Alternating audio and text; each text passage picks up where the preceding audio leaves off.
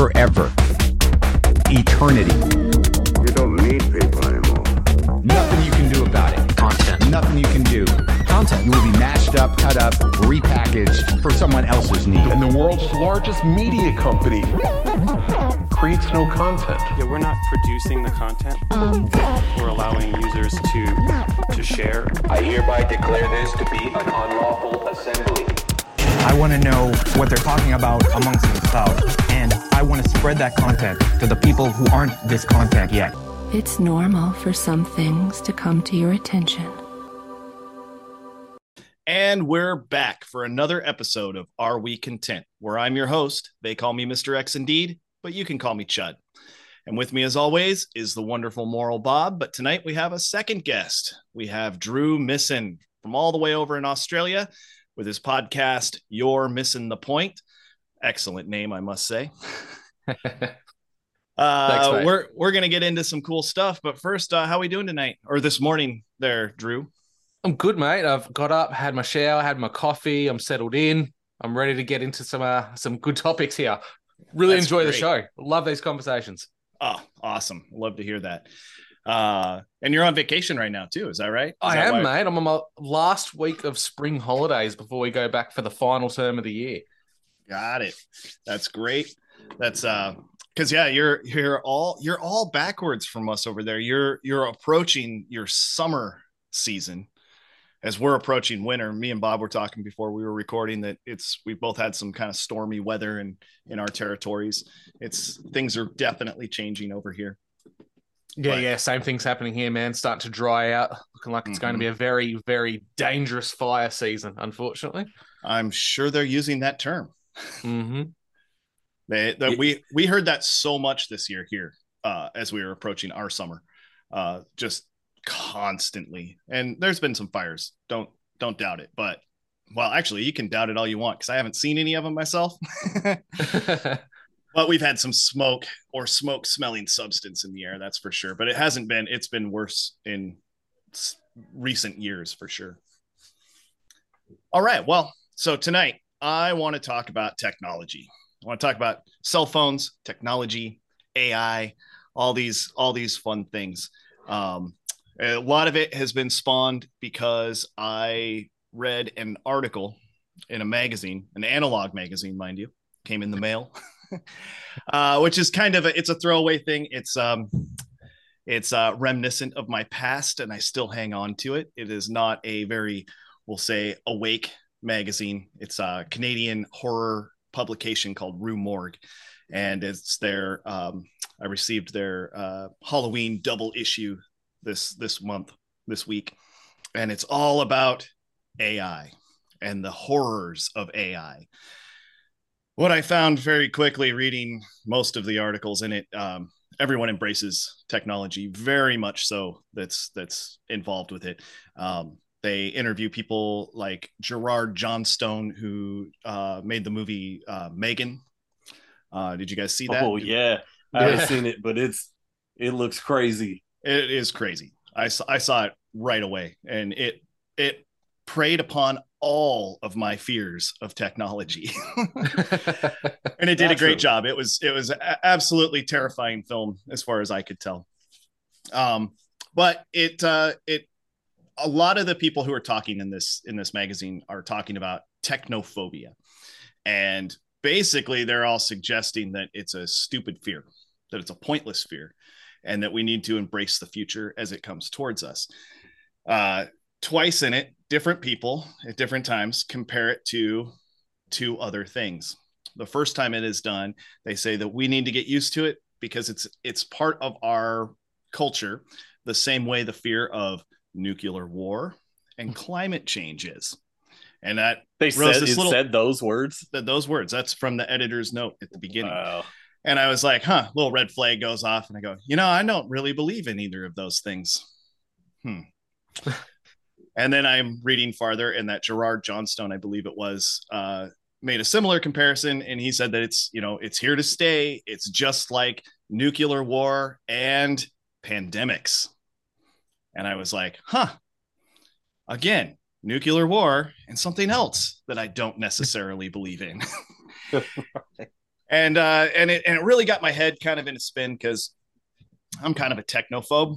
I don't own a cell phone. I mean, I own a cell phone. I have a flip phone. I don't have a smartphone. And it would be really easy, really easy to just label myself as a technophobe from that factor alone. However, I very much so embrace technology. Right now, I'm podcasting. I don't know if you guys noticed that. I'm looking at people through a screen on a computer. I'm talking to people from the Pacific Northwest. I'm in the Pacific Northwest. I'm talking to people in Texas and Australia. Yeah, I'm embracing some technology here big time. But deeper than that, as an anarcho-capitalist, they're coming from an anarcho-capitalist background, rather. I've spent a lot of time defending technology essentially replacing jobs. But when I look at it in the past, I've always talked about older technologies. Murray Rothbard had a great essay titled "The Window Knockers." You guys familiar with that term or that article by any chance? Yeah.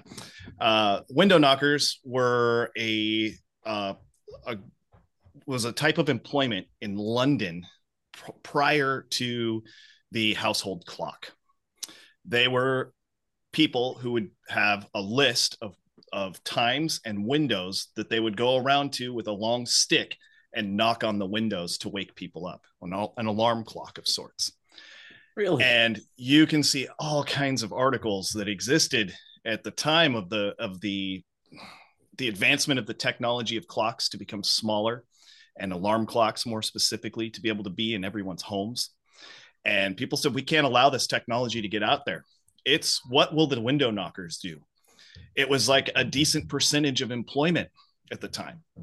It was going to put everyone out of a job, so it seemed.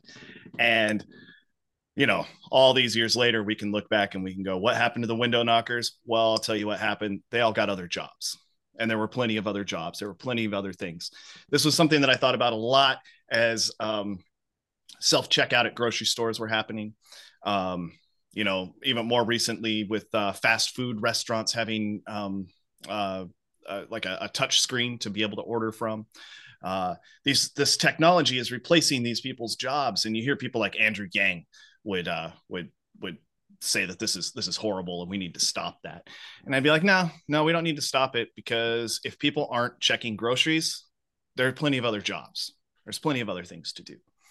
And if I look at technology on an even broader scale than just that, I am pro shovel. Shovel is a form of technology. I can totally imagine that at the time that shovels were starting to become a commonplace tool in people's hands, there were people saying, no, we can't do this. Digging holes with our hands is what we are as humans. It connects us to the ground. If you want a well, you need to work for it, motherfucker.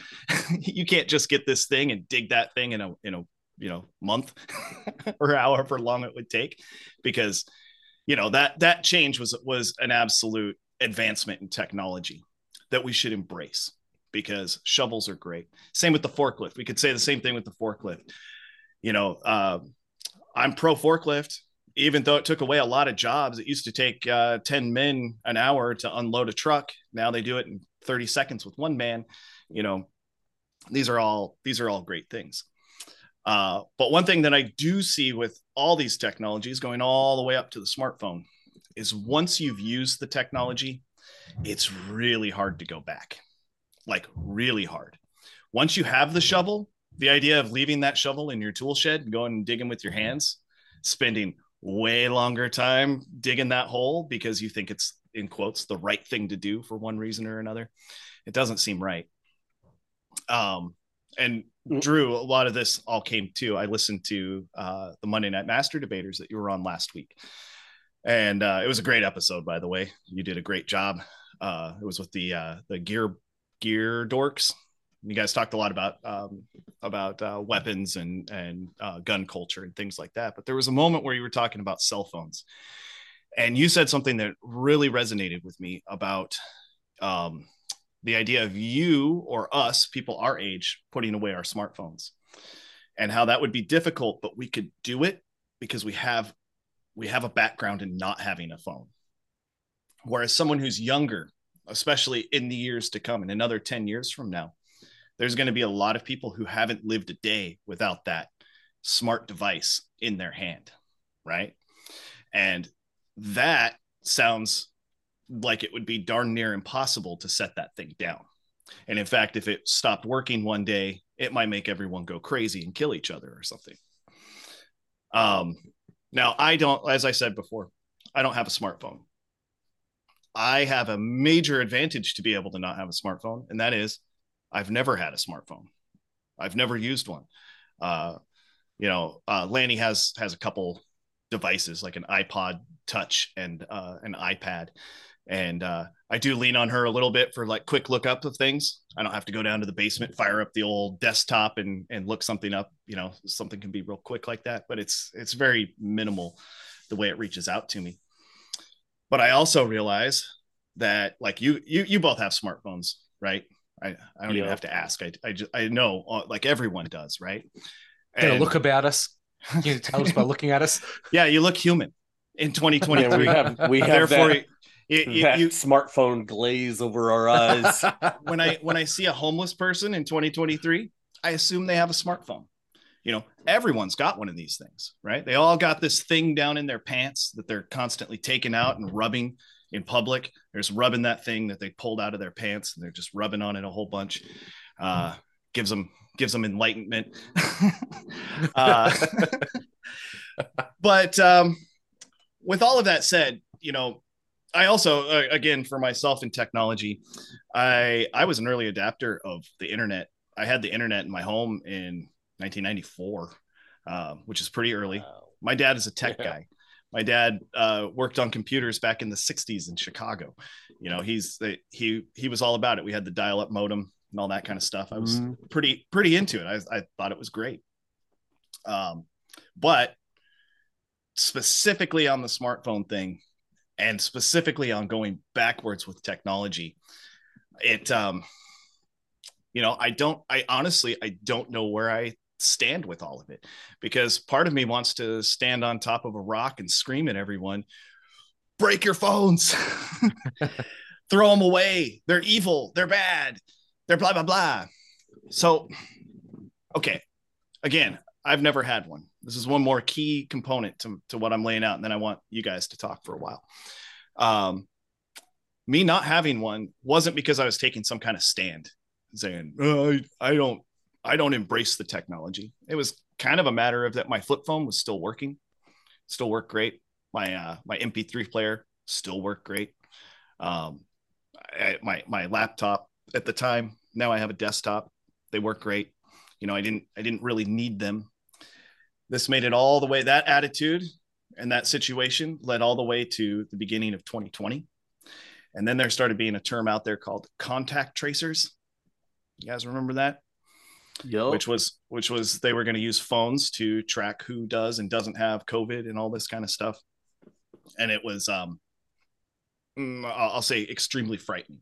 This is where the technophobe in me does start popping out.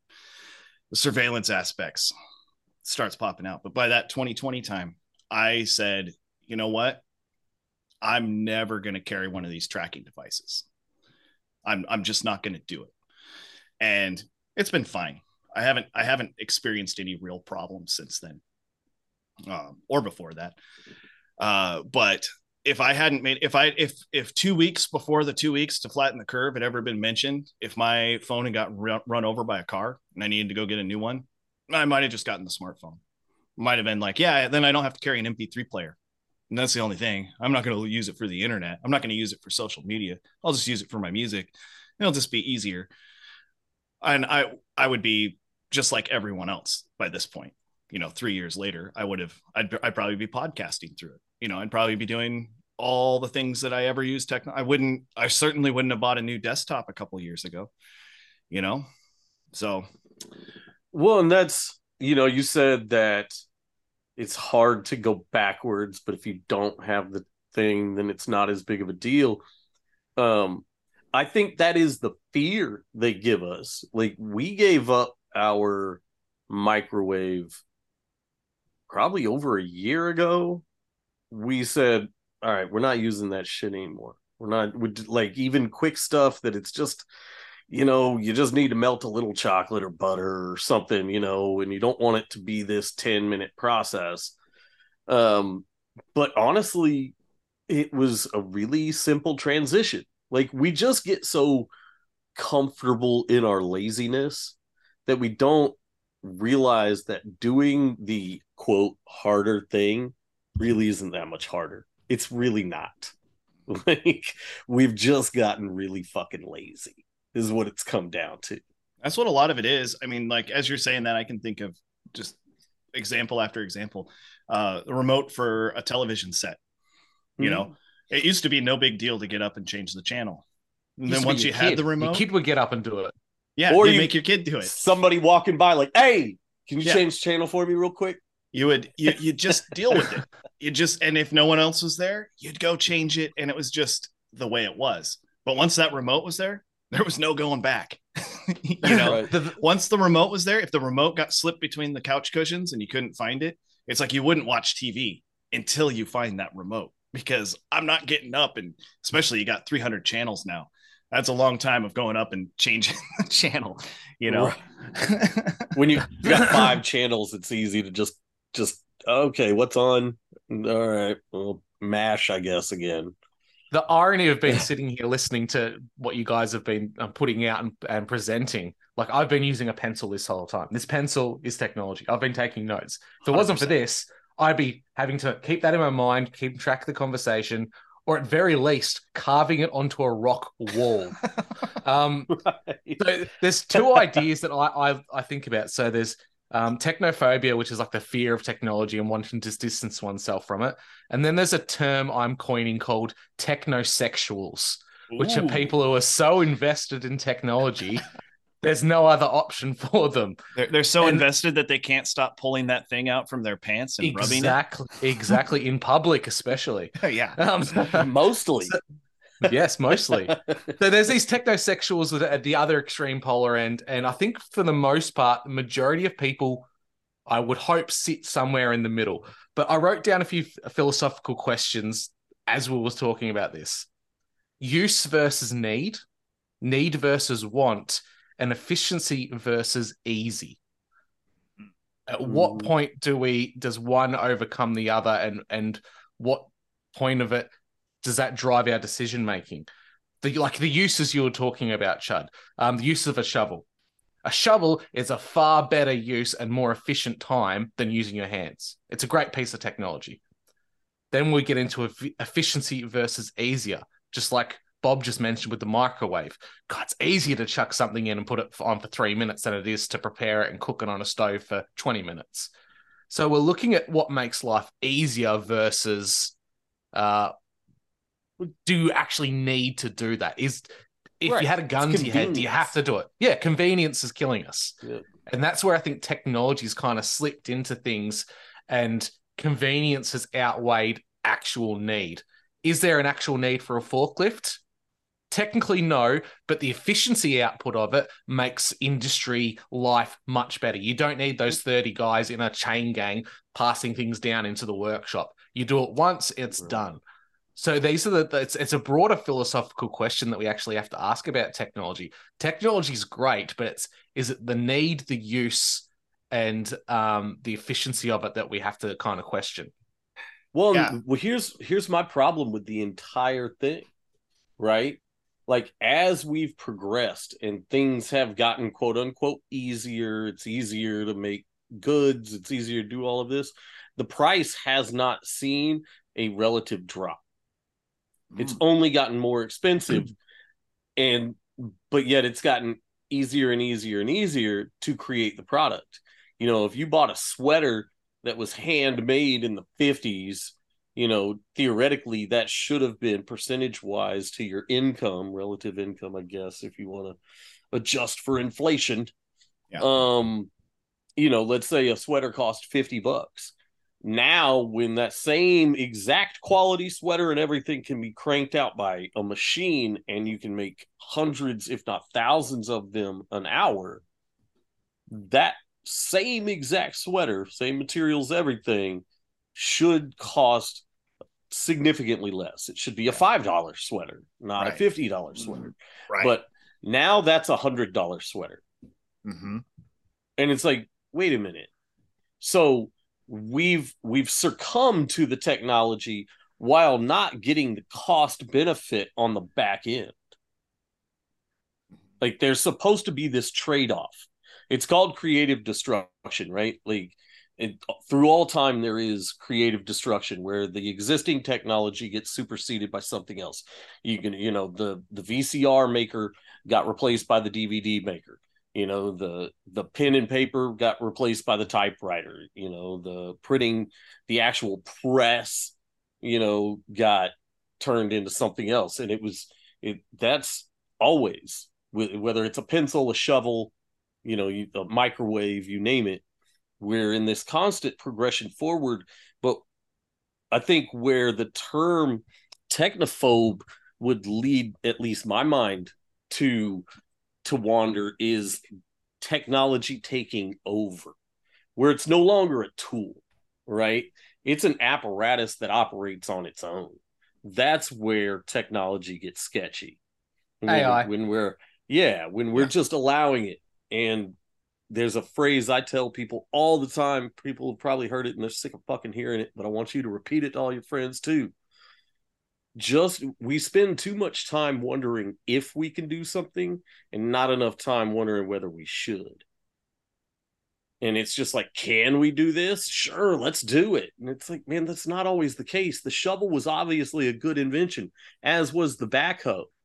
But is AI, like full-blown automated, self-advancing programming, is that something we really need? Like, I give that a hard no. Hard no. It's a cost benefit analysis as well, and people always go to cost benefit analysis being dollars and cents, but I think it's more than that in society. Right. Like Chud mentioned at the start, when you go to your checkout check, the young girl, the young guy that's scanning your items at a shopping center where you're buying your food, your groceries. Some people like the idea of just scanning your own stuff, getting in, getting out. Okay, that's some people. I myself, on the other hand, I think there's a social benefit from having conversations and interactions with other people who work at the grocery store or your local supermarket or your corner store. You're having little small incidental conversations and interactions with people from your community, which I think value adds to society. When you remove the human from it and it becomes very isolated, self-centered, you're taking away the benefits that society can do on a whole. Like, you're just limiting, all I would say is limiting the potential of human interactions in society. Right. Because those interactions are important. I think we all know that. We all especially know that post 2020, when they started trying to take those interactions away. They started trying to keep us 6 feet apart, which there's a lot of thought that goes into where our human resonance moves to. And a lot of people come to the conclusion that it's a 6-foot radius that goes around us. So keeping people 6 feet away doesn't allow us to properly interact with other humans. And who knows what the long-term effects of that are. Granted, we're not really going to see the long-term effects from, I'll say, this round of COVID that we just went through, because it only lasted, what do we say, as it's in quotes, all said and done now. It lasted a year and a half that people were actually social distancing or so. I know there's still a few people out there who are, I suppose, doing that, but for the most part, the big dots on the floor at the stores that would tell you where to stand and which direction to walk and all those things to avoid human contact, that all kind of went away after a year. It started disappearing, and by a year and a half, it was gone. We're 3+ years past that now, and some stores still have those, but nobody's paying attention. So we I think kind of overcame that as a whole. But those, like I said, those dots are still there. So they're ready to pull this again. If they pull it again, everyone knows the procedure. They know how to stay away from people. And being able to do that, not just in the physical sense at a store, but also for schooling, for certain types of work, and for general social interactions. All of this is not possible. COVID And all those measures weren't possible without technology. They weren't possible without Zoom. They weren't possible without our ability to be in contact with other people through technology as opposed to being in person. God, I was having a conversation with someone on my podcast about this exact level of technology, that if they tried COVID in the late 80s or the early 90s, they wouldn't have been able to get away with it. Even though technology was still around then, the level of it wouldn't have given them the infrastructure or the ability to put in the social and societal measures that they wanted. No, kids would have needed to stay home from school, and they would have been playing outside all day instead, exactly, which wouldn't have done the trick. Yeah, I think they've been trying to implement it. Or another theory is that it's all planned, and this is a preordained, incremental drive towards something, and this was their plan the whole time. This is they're on track. If they do this 5 more times in the next 10 years, people will just do it all the time. It's easier just to do it all the time. I mean, look back at in 1918, the Spanish flu or whatever it was, with polio and all of that. They've been ringing this freaking bell for a long time, and they've been either figuring out how far their net has to be, if they are just kind of flying it by the seat of their pants, which I don't know that they are. They've just been slowly marching to where they are, trying to advance the technology to where it is now, so they could get everybody. And that's, the great Ted Kaczynski warned us about this shit. Absolutely. He said, dude, technology is going to get to a point where it controls everything, and that's not good. It gets to a point where you can't look back. And that's what I was talking about. And that's where your philosophical questions you were asking come in, Drew, too, is like I think any advancement of technology is at its base, it's a good thing, except we always need to be able to take that step back as well. The shovel, a great thing. But what if things didn't move about the way they did, and there were only shovels produced for 2 years, and then whatever that technology, we'll just say that technology was lost. It'd sure be a bummer if in those 2 years everyone forgot how to dig with their hands and rocks and sticks and the gifts that are given to us in nature. And now if we lost the shovel, if we lost the ability to if they just disappeared, because if we lost the ability to make them, there'd be shovels for a lifetime for everyone. They all exist. I find them buried on my property from time to time, and they've been buried for a long time, and they're still usable.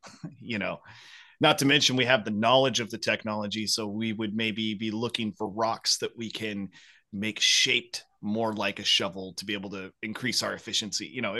It's permeated us so much. And what I'm saying is all good stuff, right?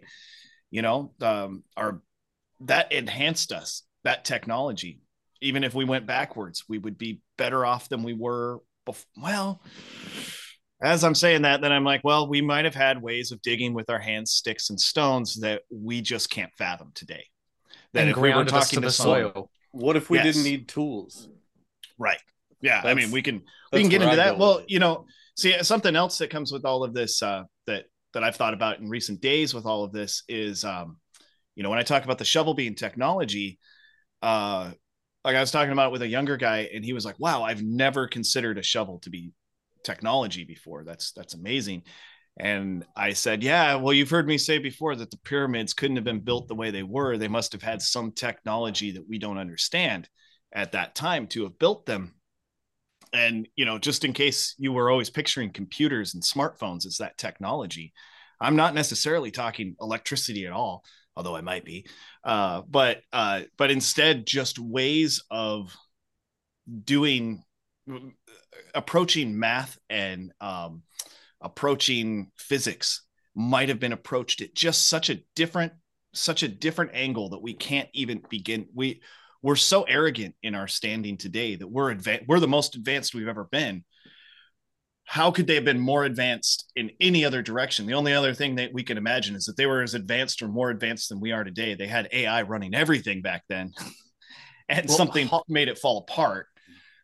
Well, high technology is indistinguishable from magic. That's the saying that Right. has been used for so long. Yes. But I'm going to give you guys an example of something that almost made me a complete technophobe and made me want to go full Ted Kaczynski, run out into the bush and start a hut. I saw a 4-year-old, which was like who was a younger sibling to a student. They stepped into a classroom and their parent handed them a book. And you could tell just by the get-go, this was the first time a child's ever held a book.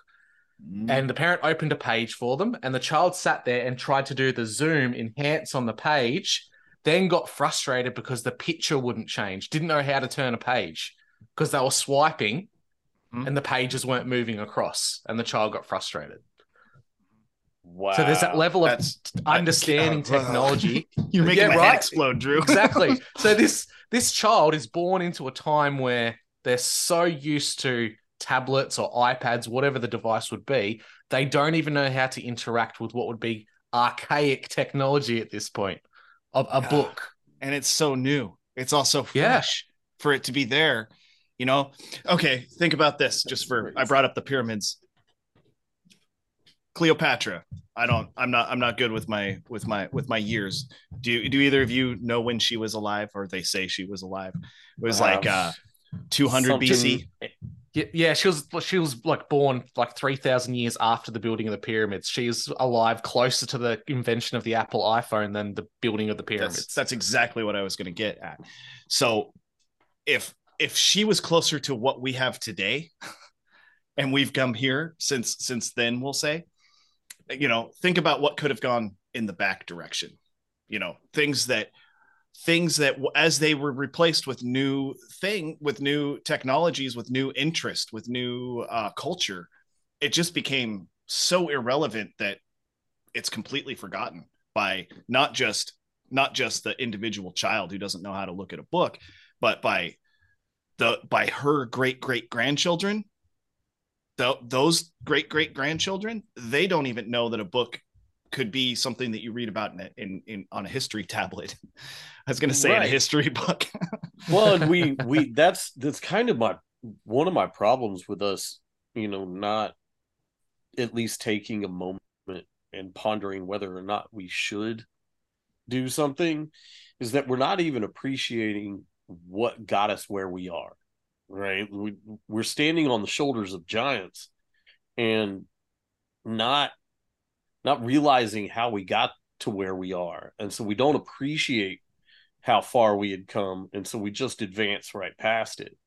I think one of the greatest times in modern history is between the 50s and the 70s. I think everything was amazing at that time. You didn't have a ton of programming, indoctrination. Sure, it was still there, but it wasn't near as bad. It was technology was at a right pace, so you could still have a hot rod, right? Like you still have a cool truck or a car or something. Music was decent. That was like just perfect in my opinion. But that was as we were incrementally moving towards where we're at. We still had a lot of the old technology was still firsthand knowledge at that time. And the old technology maybe being like in Lanny's department, preserving food, or in my department of growing food, raising animals. Something I've thought about before is like, if you think about history as we're told it is, in the 19th century, late 19th century, the worst, horrible piece of shit bank robber asshole who fucked everyone over and was a drunk and was a piece of shit, like in those old cowboy times. That guy was amazing with animals. That guy rode horses all the time. That guy, criminals at that time were cattle rustlers, right? They would move herds of cattle. They had a connection to the earth and to animals, unlike what anybody has today, practically, and even maybe anyone today, because even a large cattle ranch today, they're not, they're driving around in trucks and on 4-wheelers and doing all these. They're doing it from a very they're not as in tune with their animals as they were back then, and I think that's That's something to be kind of taken aback by, that when, nobody practically is in tune with animals these days, but yet we all used to be. We used to, everyone from the housewife to the child to the criminal to the farmer, obviously the farmer, but also the banker. The banker rode a horse to work.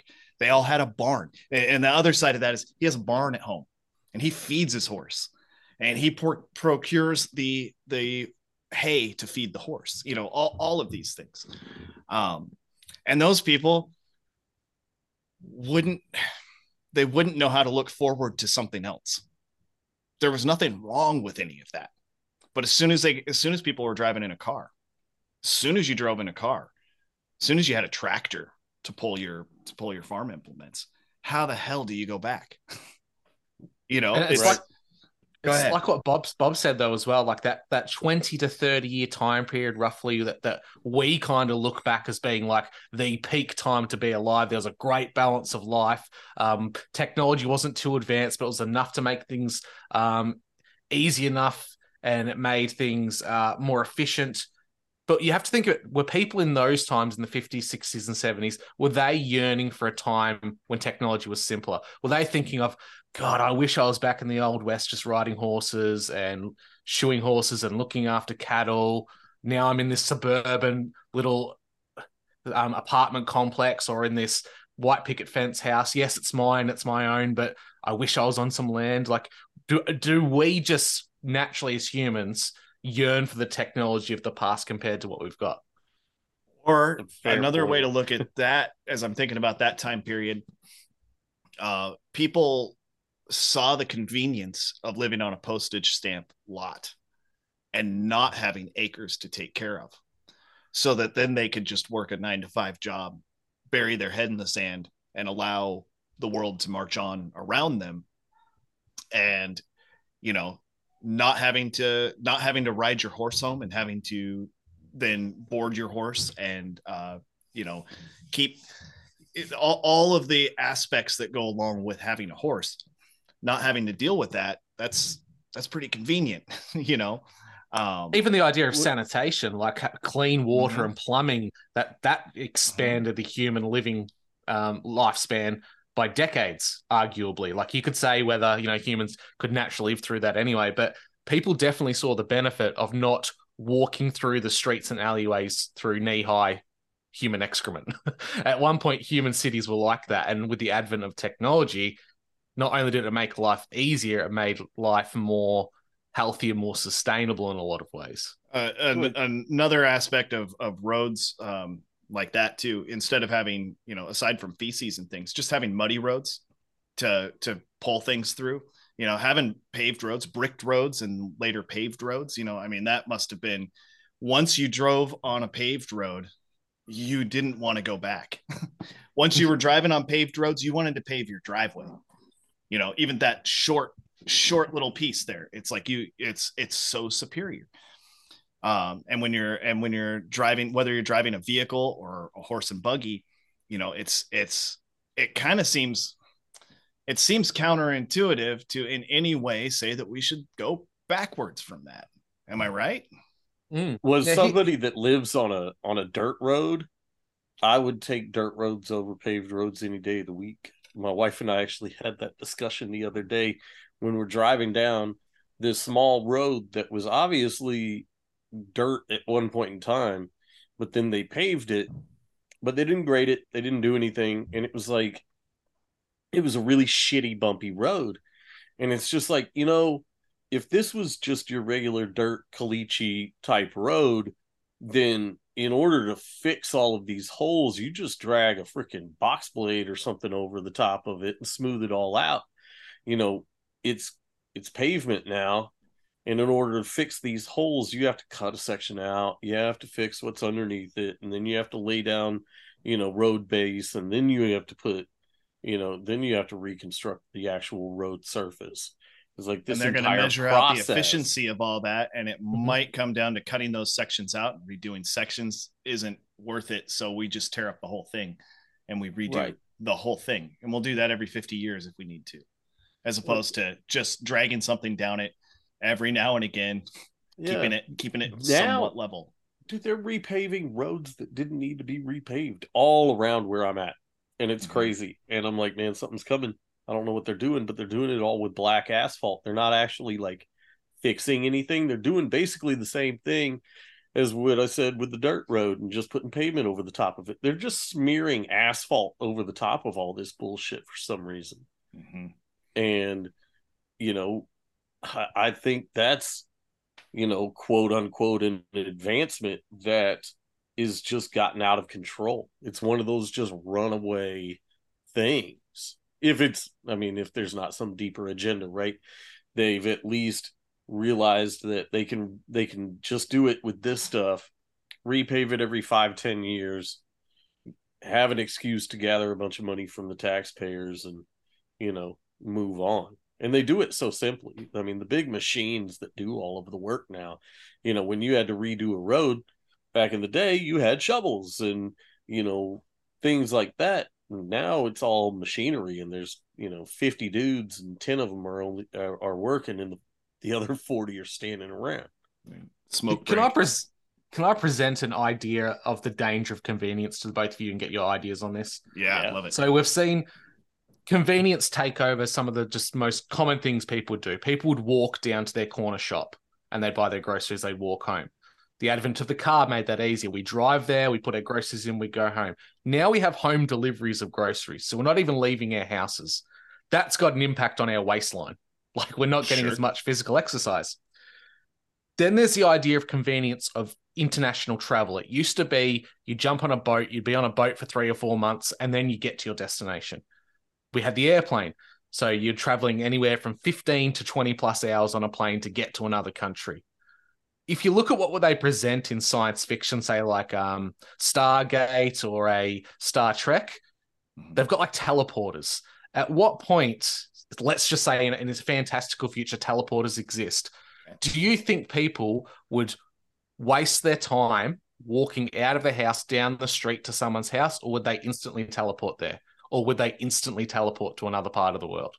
I'm sure there'd be a core group of people that would say, no, I don't do it because I like physical exercise. I see what's happening to our waistlines. I see the lack of muscle in our young men today, things like that. I'm sure there would be resistors, essentially.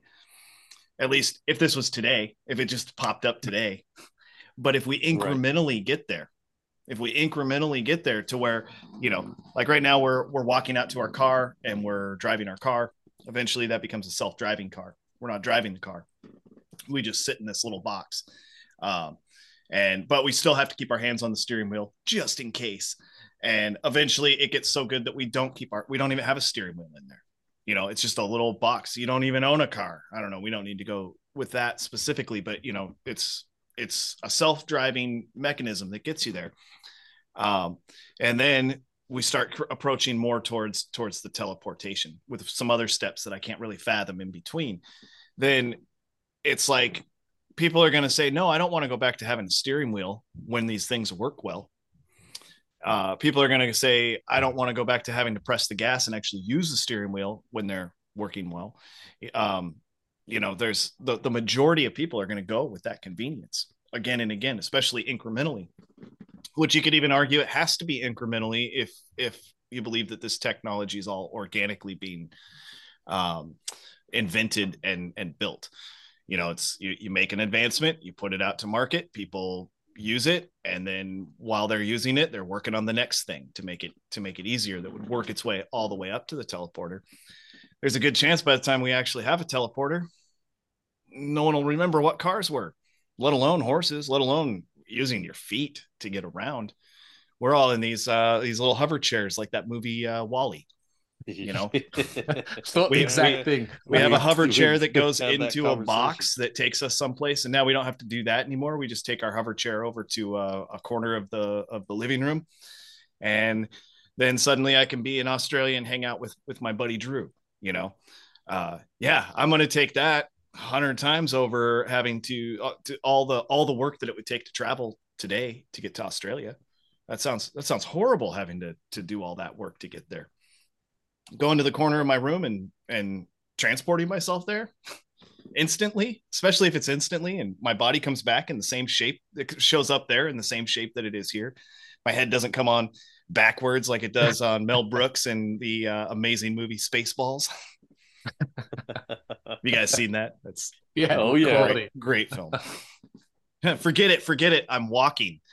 And then he walks through the door. It was the next room over after teleporting multiple times. So if we think about it this, would get to that point too, right? Like, of course it would. So with teleporting, who was it? Oh, go ahead. Who was it that said, I feared, maybe it was Einstein, I fear a time where technology advances so much that all we're left with is a nation, a society of idiots or something like that. Mm-hmm. I think it was Einstein. I'd have to look it up. But Prime example. I have a 66 Falcon, and I had a work colleague jump in and have a look at it. And the first thing they asked was, does it have air conditioning? I said, yeah, of course it does. And I wound down the window. Yep. There's just, and this is a younger person, they're in their early 20s, but they have no conceptual understanding of technology that's only 57 years old. In the grand scheme of things, not a huge difference in time. So what happens over 100 years? Exactly. Mm-hmm. The Ted Kaczynski idea is becoming more and more palatable.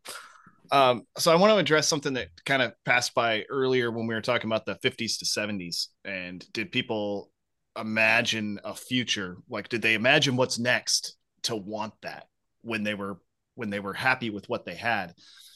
Star Trek might have played into that. Or, Star Trek and the umbrella that all science fiction-y kind of stuff plays into. Did anybody think they needed to be able to talk on a phone while seeing the other person before Star Trek? I doubt it. But it was so cultural priming.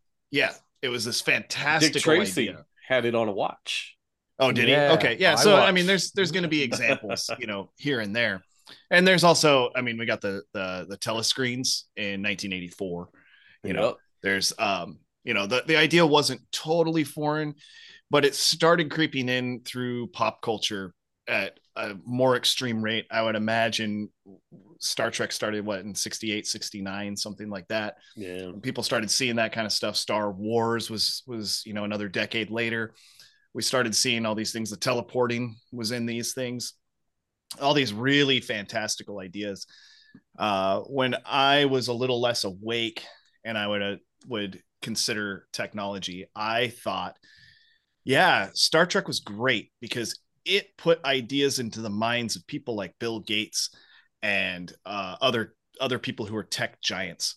And that's probably why we have the iPhone today, because they were watching that when they were kids or when they were young and then college age or whatever it would be. And they were like, I'm going to do that. I'm going to make that happen. I'm working with these computers. Those are computers on there. They're on different levels, but I'm going to try and work to make the computer what we see in Star Trek. And that kind of made sense to me for a long time. Now I think there might be more nefarious aspects behind it, and that the technology maybe has been there longer, and maybe the Star Trek people were even seeing something that exists, or Dick Tracy people were seeing things that existed in either times of past or in underground military bases, and other places that technology could be advanced.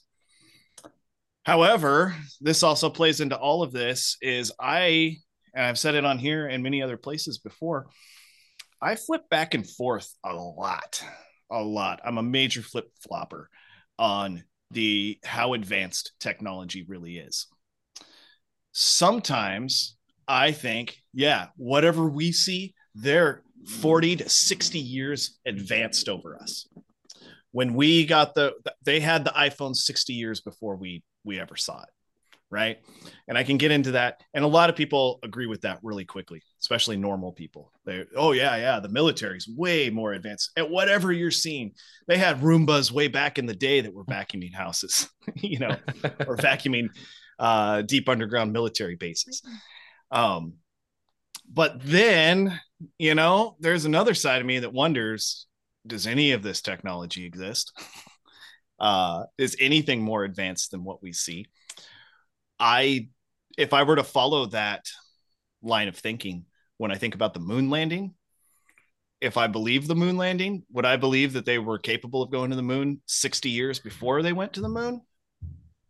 Well, I don't think they went. Right. I don't think they went in 1969. So I think they're lying to us about the advance. At least in 1969, they were lying to us about the advancement of the technology. But now technology is pretty advanced. I mean, we're dealing with AI and things. But like I said, I'm reading that magazine and they compare it to 3 different things. 2 different authors compare it to 3 different things that I don't necessarily believe. And that's pandemics, climate change, and nuclear war. And I know not believing in those things can be controversial. I hope it's not too controversial with you two. That's why I like having conversations like this with open-minded people. But I think it's a very healthy thing for us to question whether or not those 3 things exist at all, let alone do they have the implications that they say they do. Like nuclear war is mentioned in both of those, and nuclear nukes on their own. Like I can believe that there's explosions that are really big that they've even detonated, but I think that they're not as big as they make us believe. I think that there's a whole lot of things that are afoot about the footage of the old tests, the nuclear tests.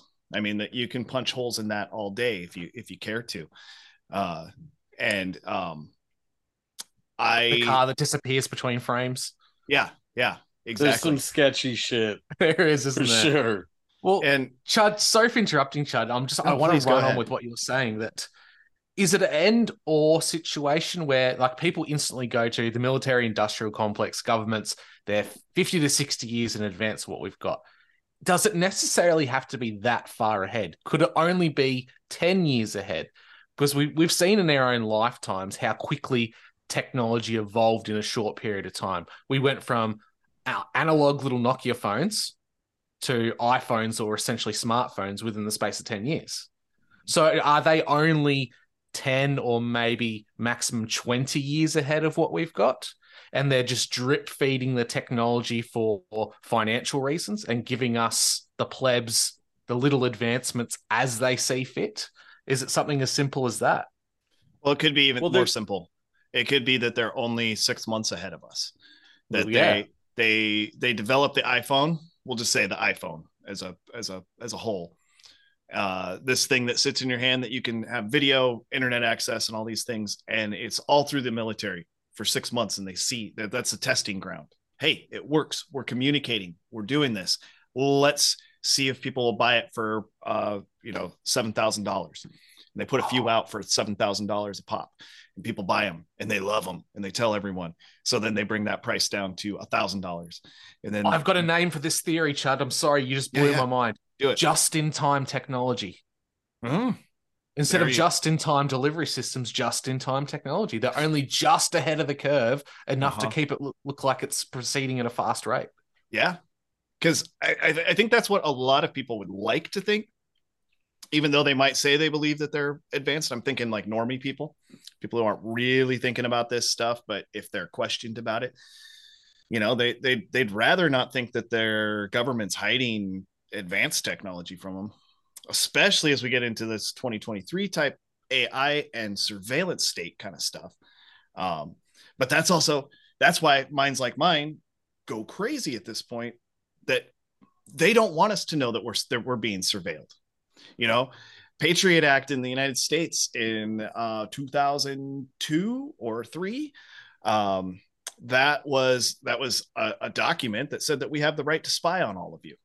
And all the Republicans, that was a George W. Bush deal, and all the Republicans said, yeah, we need to embrace this, because if you have something to hide, then there's something wrong with you. You shouldn't be hiding anything. What crimes are you committing that you would be afraid of being surveilled? And it's funny how the conservatives and liberals have really, really shifted positions on these types of things.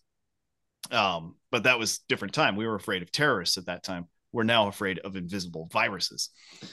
But yeah, I don't know where I'm going exactly with that. But we definitely, no, I don't know. What are you thinking, Drew? It's one of these conversations that you can just go, for lack of a better word, down multiple rabbit holes, or you can speculate about certain things because we're seeing it in our own lifetimes. We're seeing the growth of technology, whether we think that's super advanced growth or whether that's being drip fed growth. We're seeing it. And in comparison to other times in history, I think we are legitimately seeing the growth in technology happening faster than what supposedly we see in our history books. Mm-hmm. For at least 100,000 years, the majority of technology really didn't change. We had the Stone Age, we had the Bronze Age, we had the Iron Age. And then from there, things kind of exploded. We had the Industrial Revolution and those types of things where things really went up. They really climbed that ladder. Yeah. But and we're how going much up do we steeper? We're going up at a steeper rate now than we were during the Industrial Revolution. I think would be you could almost argue it's vertical at this point. It's not an angle at all; it's straight up. Right. And then within that, we're at the point now where we have AI. My gut instinct is AI is real bad. It's a real bad thing, but that's a kind of a gut instinct. What is truly the harm with AI? If we're not talking Skynet, or are we talking, or is that the fear? Is Skynet, Terminator, the idea of sentient technology? Because otherwise, like ChatGPT, like we're all supposed to fear it. We're not all supposed to fear it. We're all supposed to embrace it, right? But people in our community are all fearing it, and I'm one of them. But at the same time, sometimes I think about that and I go, well, is it really anything more than just an advanced search engine? Is it? I mean, it's not that different than Google. It's just Google being applied in a different way. It's just pulling from a whole bunch of information that already is out there, and it's spewing it back to you in a different way. And yeah, it's bad if you're like me and you believe that controllers are controlling it, so that when you ask ChatGPT about the history of taxation, you might get something a little different than what one of us would tell you if we were telling the history of taxation. So it's like, but at the same time, if we all know that, it's not that big a deal, right? Well, it's kind of the argument of technology in general, right? It comes back to use. Any technology has a use for good and a use for evil, essentially. Look at what the military does with technology. They take something that has one intended use and they weaponize it. You can take a butter knife. It's great for spreading butter across my toast in the morning. But at the end of the day, it's still a knife. I could use it to kill someone if I really tried. Like, I'd be there for a while hacking because it's blunt, essentially. But I could still use it for that. The same thing kind of happens with AI. You look at the way AI is being used now for digital art, for writing essays in university, people using it to change the lyrics to songs and have, say, Kenny Rogers singing Get Down with the Sickness, like funny interactive stuff. But we always go to the point of this thing could become sentient. It could access tactical nuclear warheads, or it could turn off the traffic light systems and cause major havoc because it has the potential to do so.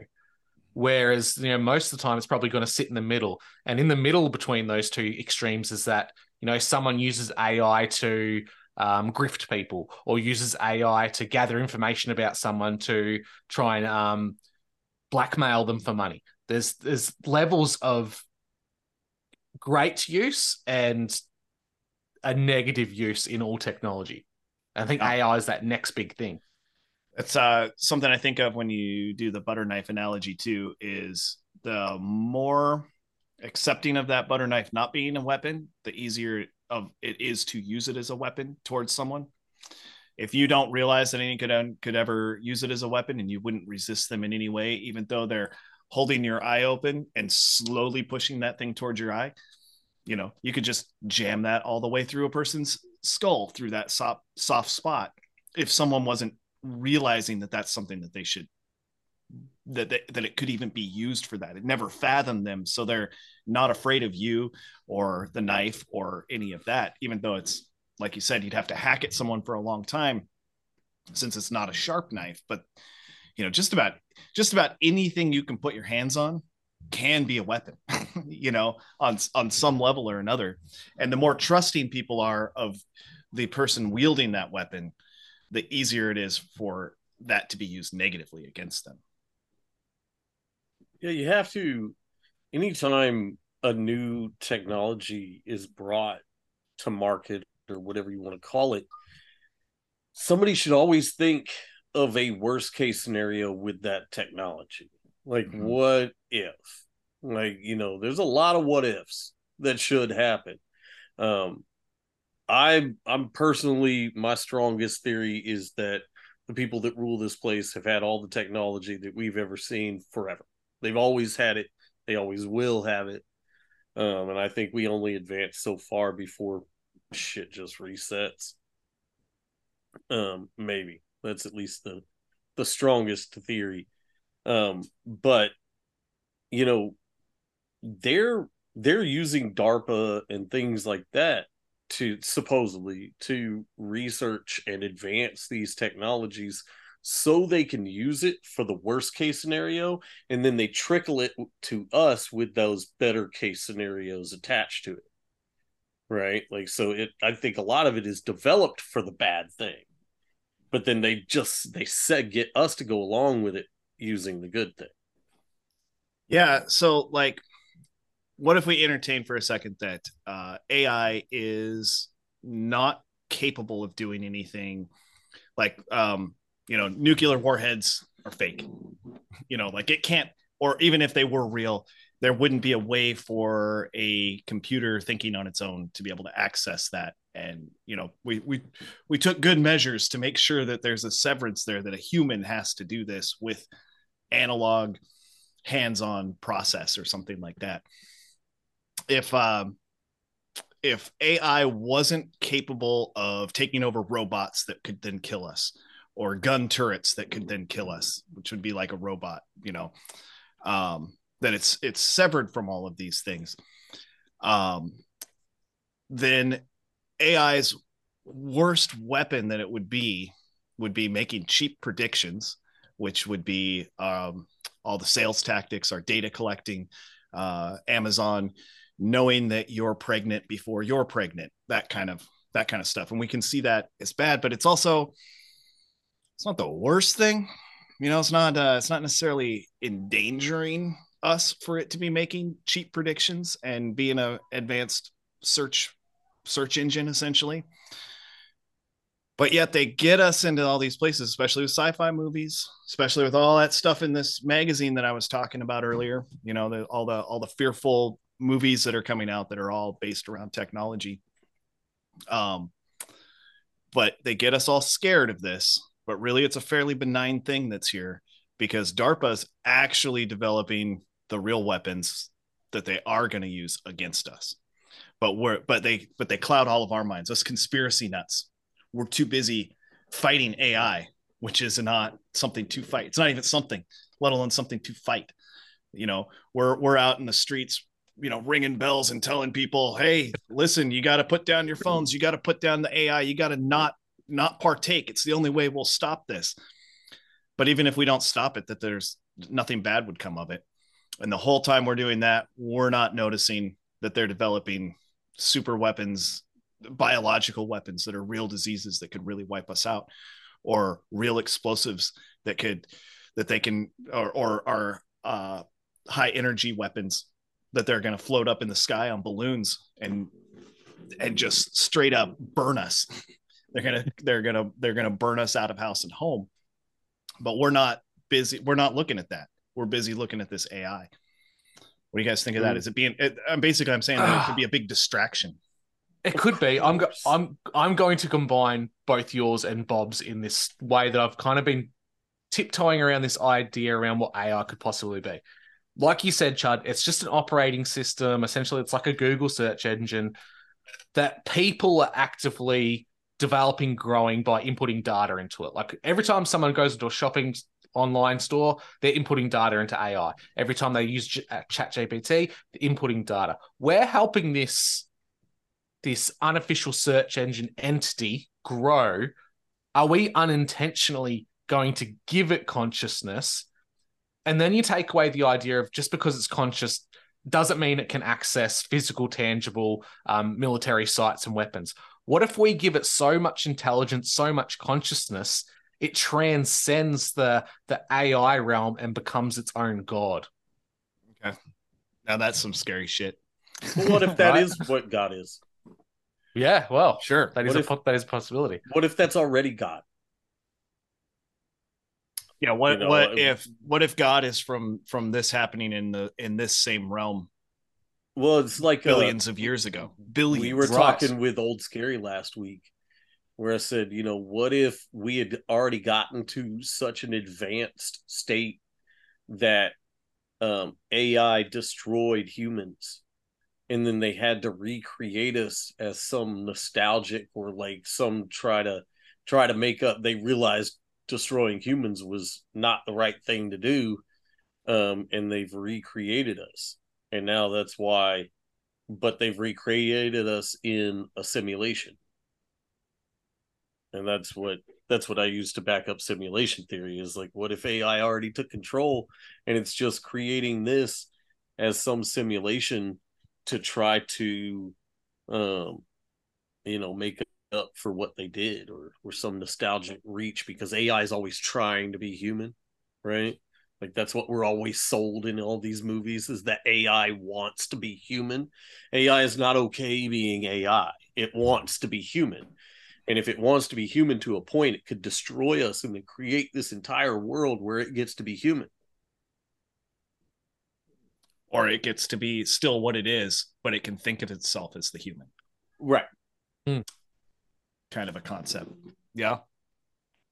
Because another aspect that I do see for it being negative without it going sentient and all of that is also just driving us crazy. Just absolutely fucking with the human minds so much that we don't, because like we're seeing it a little bit. Remember there was a time where you could say a photograph was evidence of anything at all, because that's not the case anymore. Photograph doesn't mean shit anymore. A new photograph or an old photograph. Even video now is starting to go that way. It's noticeably fake, but it's getting better each year. Like you see the deep fakes and things that are going on, that's done through AI, and how much are completely generated without having to put a face on someone else's.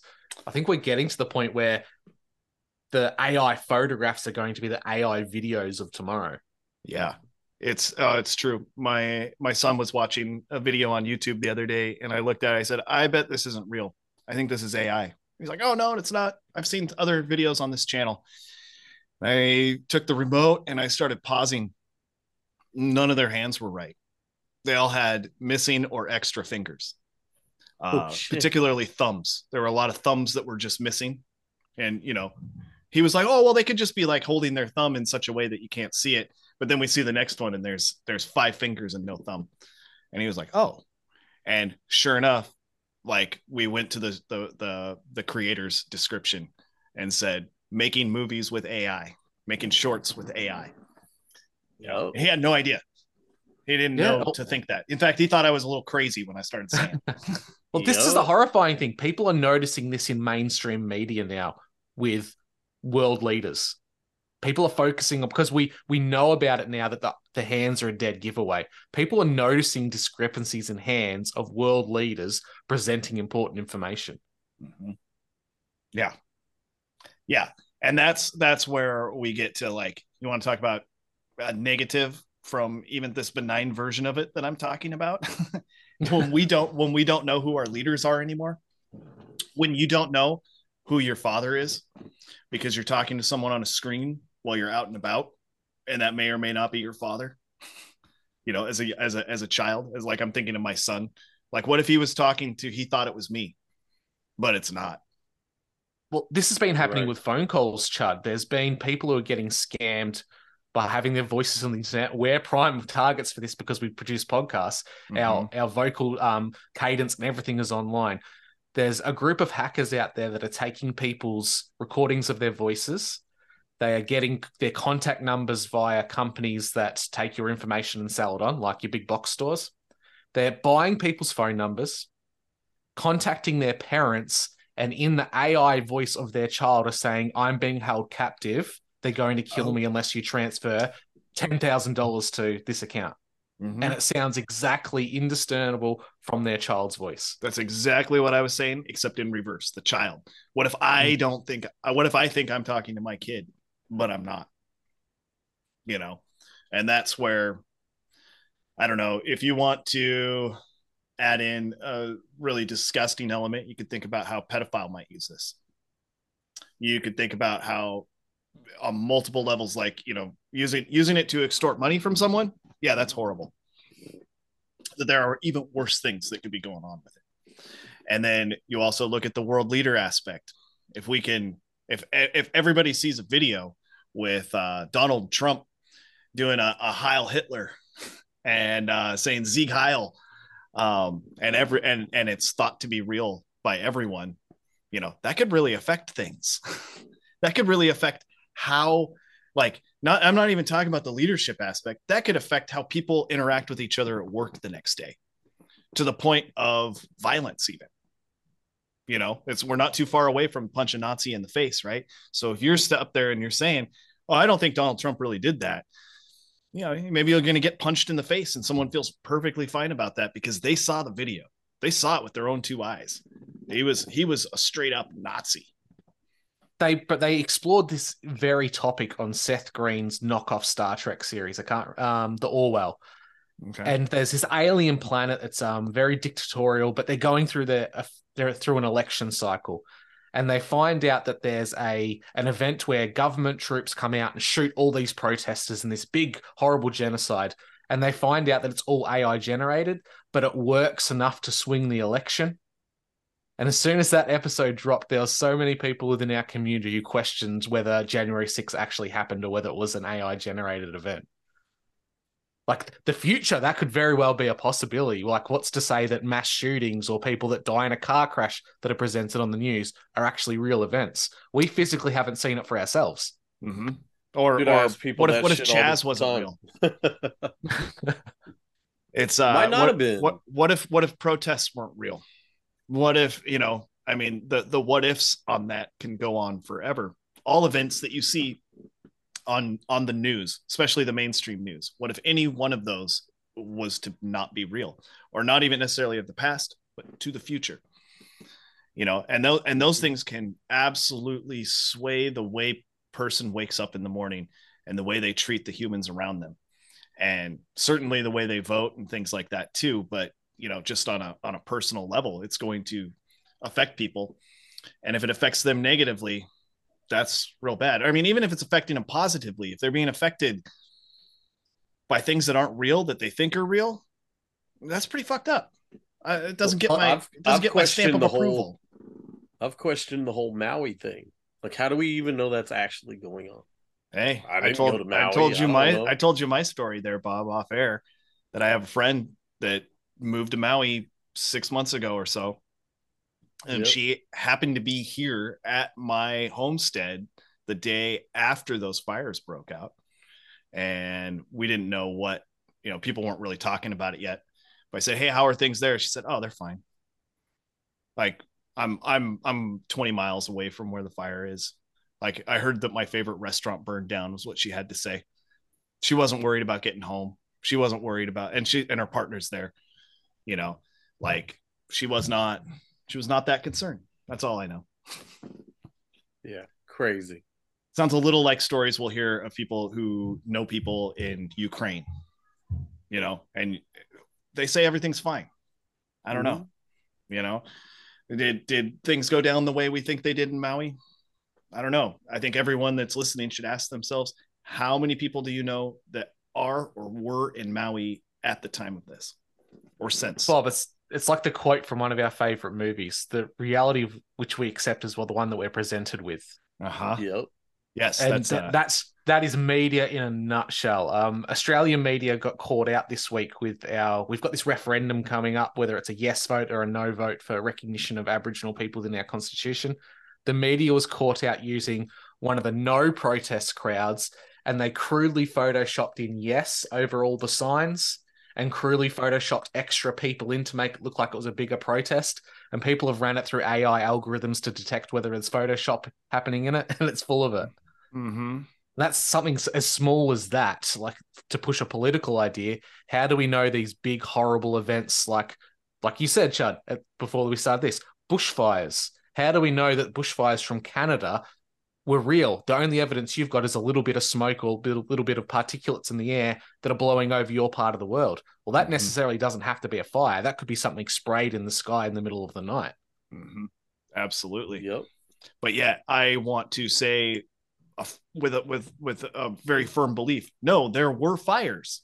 I experienced them because of these effects, but I didn't see any flames. I didn't feel any heat. Well, really didn't feel any heat. We had a fire nearby here recently, and Kaylee and I were actually driving in that area and stumbled across what had to be at least part of that fire, and it for sure looked like direct energy weapon stuff. I mean, there was a barn right in the middle of this burnt out area. The barn was perfect. Looked like it got built yesterday. Mm-hmm. Like, it was perfect. The ground wasn't scorched, but the trees were scorched all the way to the ground, and just the ground around it was scorched. Like there's something. So that one, I actually went and drove through that area. So I was like, oh fuck. Like, okay, there was a big ass fire over here. It's not what we were told, but there was something to it. Now, was all the smoke that we got part of it? Who knows? It could have been smoke from something else, could have been added stuff to make it seem worse than it was, because they said it was like 4,000 acres, and what we drove by was not. It was maybe a few hundred acres in this area, but I don't know how far back it went. But well, now if we pull this back, while being right there, if we pull this back to AI, and we don't look at it as the benign thing that I was describing earlier, and it does have access to the real existing direct energy weapons, right? Like we say those are real, and we say AI has the ability to access them. And AI is doing just as it was programmed to do, which is to make the right decision at all times and move in the direction it does. And it makes its way to HARP, and it realizes that something's wrong in California. So it decides to take out California, because of a series of questions that it's asked, or, just, whatever that it mathematically, it just decided it decides, no, because we understand what the population should be. And we see the most efficient way to bring down the population in the United States is to take out this region. We need to take out LA. We need to take out this area. And it's just doing its job. Yeah, I know, right? We can all dream, right? In that case, I'm full on. Let's go. You got me convinced, Chud. AI's a good thing. AI's got it made. Well, in the past couple of weeks, Chud, we might have actually seen the nigglings of AI potentially tiptoeing and trying to activate weapon systems. The F-35 that disappeared and air quotes crashed. A lot of people don't realize is that modern aircraft require a certain level of AI for the human operators to fly these things. Humans don't have the cranial and the cognitive capacity to operate these craft at such high speeds. It's impossible. We went from prop planes, which we could, into these. Even the F-18 had a level of AI technology behind it to assist the pilots. Okay. So essentially, this F-35 ejected the pilot. The AI supposedly ejected the pilot, and then continued to fly on to an undisclosed destination. Now, the mainstream story behind this is that the pilot ejected because of bad weather. One of the best trained military tacticians in the world for an F-35 ejected because of bad weather.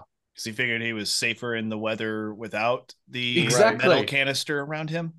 You go further with that, the entire squadron of F-35s across all of the United States was grounded until they figured out what the problem was. That tells me it was either a hardware or software issue, potentially AI interacting, or it was hacked from an outside source. Yeah. Oh, that's all. Oh man, that is fascinating. I haven't heard anything about that. It's that's something that should give us all pause and think about. Well, because that's the thing with this AI shit, is that it opens it for people to hack, right? Mm-hmm. Like all of a sudden, you have to be, this, if AI is a thing, it has to be open source. And then that means it can be controlled by anybody that can get a hold of it. Sure. Yeah, you have to think about that too. Someone believes that it's AI, but it's actually a human. Mm-hmm.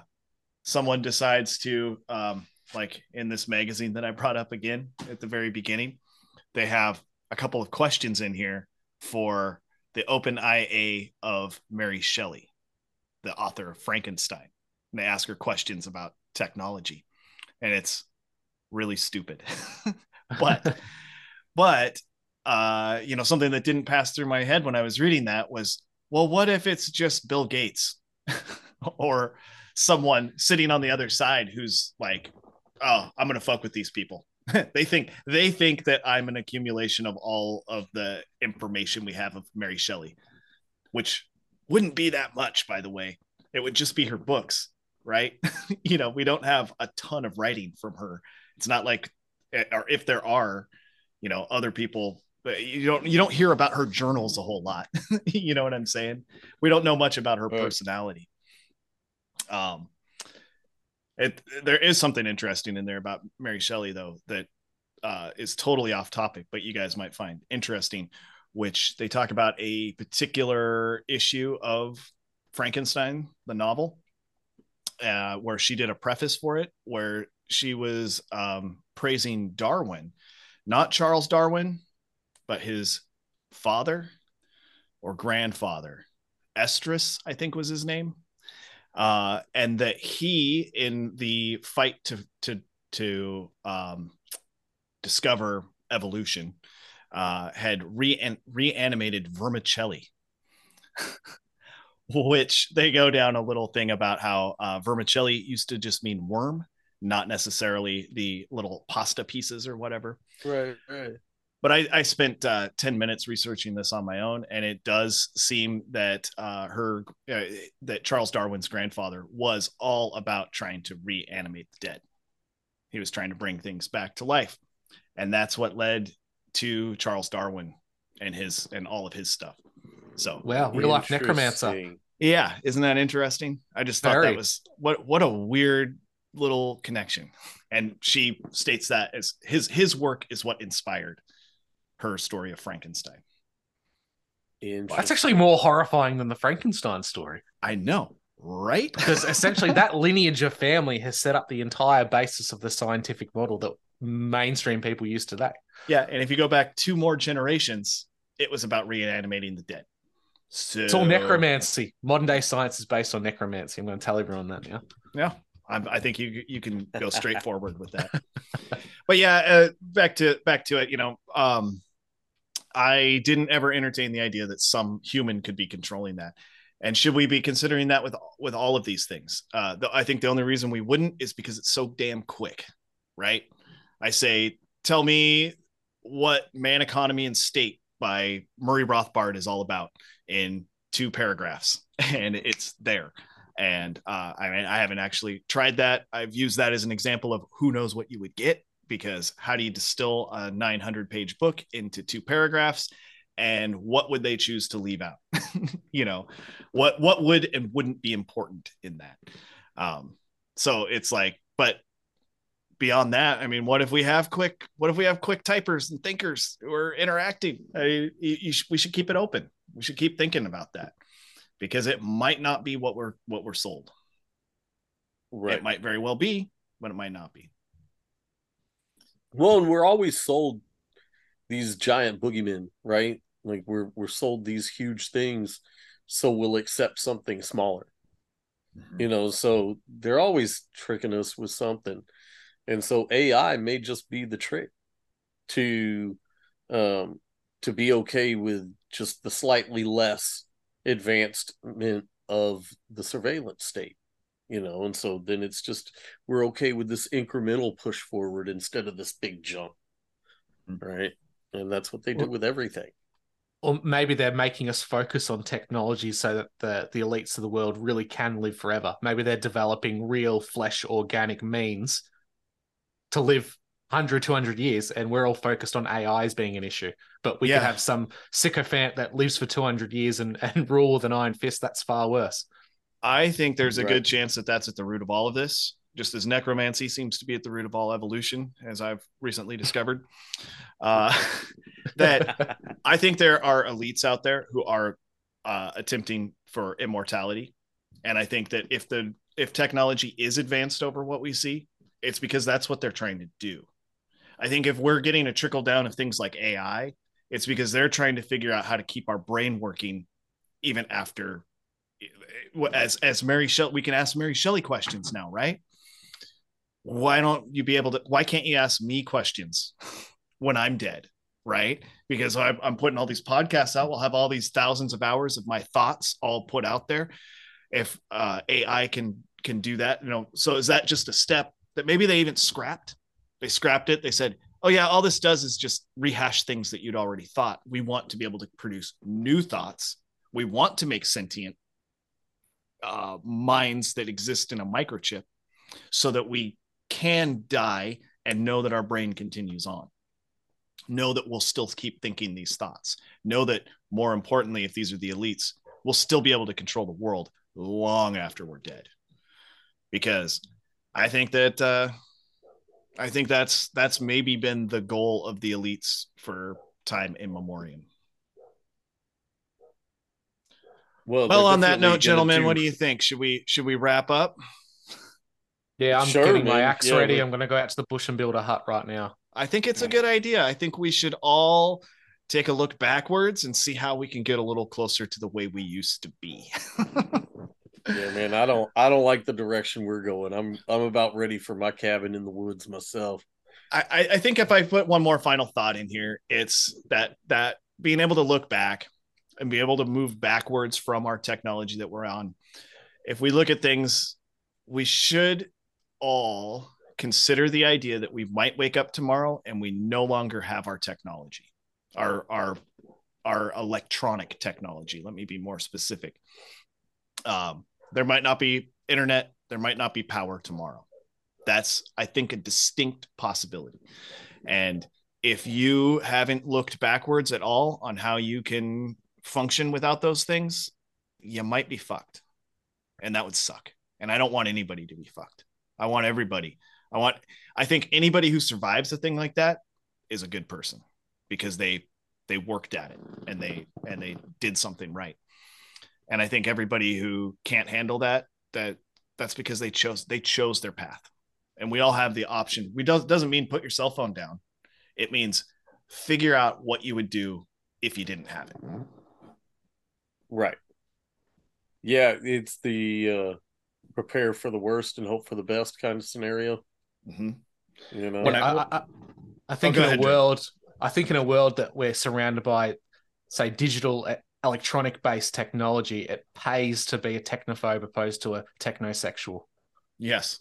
Yeah. Technophobe preferable to the technosexual, but you got to be in somewhere in the middle, realistically. When I first got into podcasting, a term that I would use, I talked a lot about homesteading and stuff, and a term I would use a lot was LARPing. And I used it it sounds like a negative thing, but I'd say it positively, that we're all LARPing right now because we can go to the grocery store. But at some point, I might not be able to go to the grocery store. And I want to take as much time to LARP now if everything fails, I have a backup. Right. And, maybe LARPing a little bit without a phone could be good.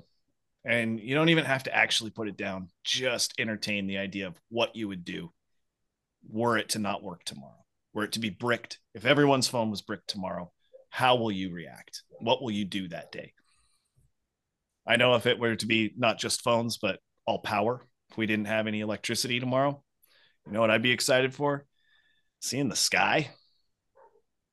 I want to see the sky at night without any lights on. Whew. Oh, I bet we see something different than we've ever seen. Oh man, there's so much light pollution around me. There's these big power hub station shits around me in almost every direction, and I get like a halo of glow around where we're at. Other than that, it's pretty dark, and I get to see more than I would in the city, but still not what it would be.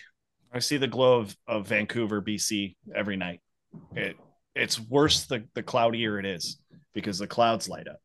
Right. But when the clouds are up high, it gets a little better. But all right, let's call it a night, guys, or a morning. It's probably afternoon now. You into the noon time? It's ready for me to go and get some lunch. There you set go. myself a sandwich up. I'm done. All right. Well, it's dark out here. I'm going to close up the chickens and call it a night. Guys, thanks so much for joining me. Thanks for going through this conversation with me. It's something that I really wanted to have you guys on as the Conspiracy Theater 3000 guys and talk about movies, but this subject just really consumed me this week, and I needed some therapy. I needed to get it out, and I feel a lot better talking to you guys for a while. So thank you for joining me on this. Man. We'll do the Conspiracy Theater 3000 one another time. We're always doing that stuff, so yes, that's always an option. All right. Oh, do you want to plug anything there, Drew? Yeah, just You're Missing the Point podcast. You can find me on the usual podcatchers. I'm on Twitter, and I'm also on Instagram. Heavily shadow banned, heavily search banned. If you find me, you are one of the lucky few. And I'll put some links in the show notes here. One other question for the two of you, since we mentioned Conspiracy Theater. Do you guys have your own RSS feed for that? Or is that, do I got to find it through the other ones? I need to subscribe to that actual RSS feed. I haven't done that. I find myself looking for your episodes and finding them usually posted by yourselves later. So, all right. Well, guys, you have a good afternoon, Drew. You have a good night, Bob. And I bid you adieu. Later, fellas. See you guys. Enjoy.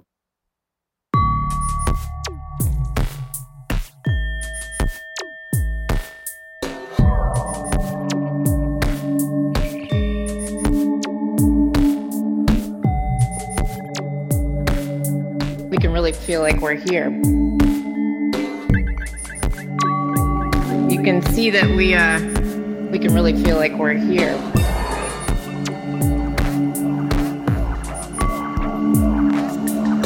I was looking through, and there was this firefly that was going all around the room.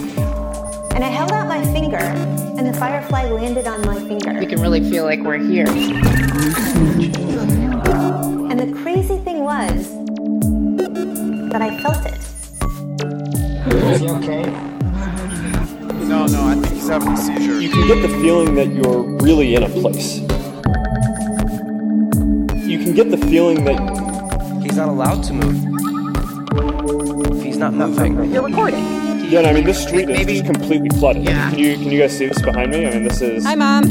And this is what it looks like. It's crazy to feel like you're in the middle of it. The crazy thing was... We can really feel like we're here.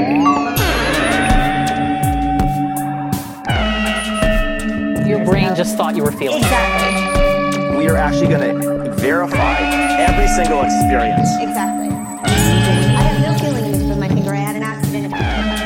Is he okay? I had an accident. A portal of sorts, but one that you never leave. Recording from the entire head. I was looking through. It just looked realer. Hi, Mom. Hi. And I held out my finger. And the crazy thing was... He's not allowed to move. He's not moving.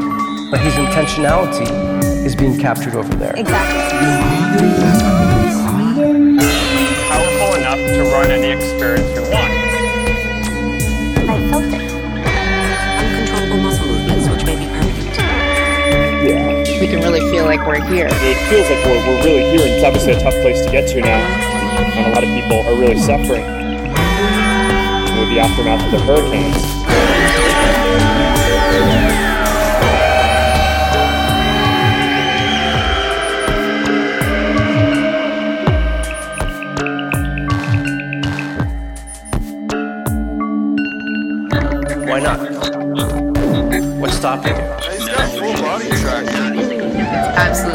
lovely and just kind of cool to be able to go places you can't go. He's not moving. Shadows and echoes. What do you want? Can be of value. She's reaching in and just about to kiss me. Because there'll be nothing out there anymore. Or worse. Oh, that's the end of the demo. You good, man? Yeah. Okay, he's okay. I'm okay. Good, man? Yeah. What would you say if somebody got this on video? Upload it.